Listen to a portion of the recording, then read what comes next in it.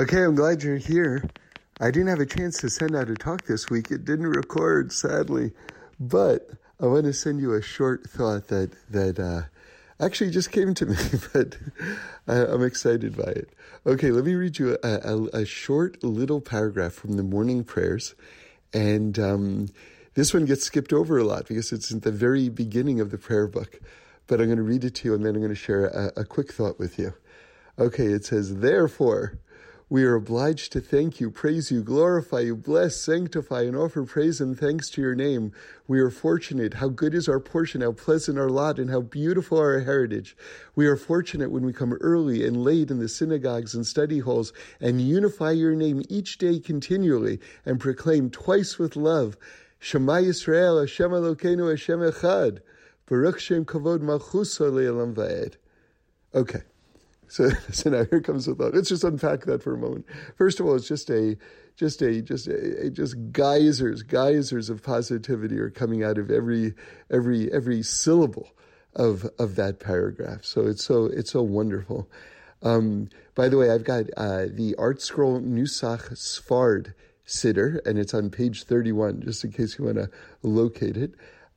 Anyway, so what I think is striking about this is that it's a long, amazing praise leading up to the Shema, right? Our declaration of oneness, that the whole world is made out of godliness, and that God Himself fills this world and exists dimensions beyond it, right? That's just a little bit of what this Shema prayer that we're leading up to is all about.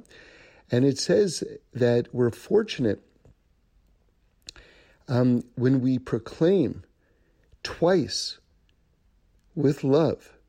So what that's referring to is the commandment to say Shema when we wake up in the morning, and that's the 3 paragraphs of Shema when we wake up in the morning, and at nighttime when there are 3 stars in the sky.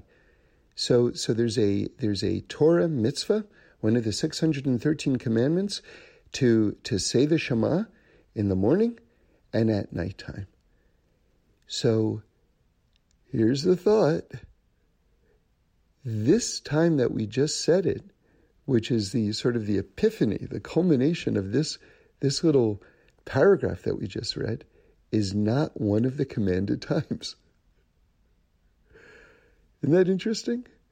Which means that even when we're not commanded to say the Shema, we know how much God loves it, so we should still say it, which is just a jumping off point for an even bigger idea, which is that don't wait to be commanded to do something if you know God loves it.